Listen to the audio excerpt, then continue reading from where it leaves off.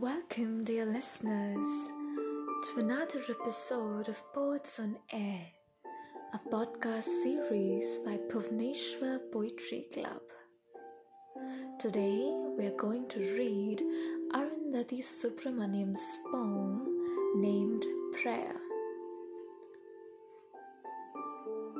May things stay the way they are in the simplest place you know. May the shuttered windows keep the air as cool as bottled jasmine. May you never forget to listen to the crumpled whisper of sheets that mold themselves to your sleeping form.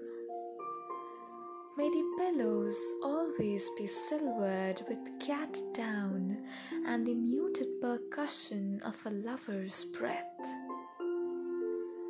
May the murmur of the wall clock continue to decree that your providence run 10 minutes slow.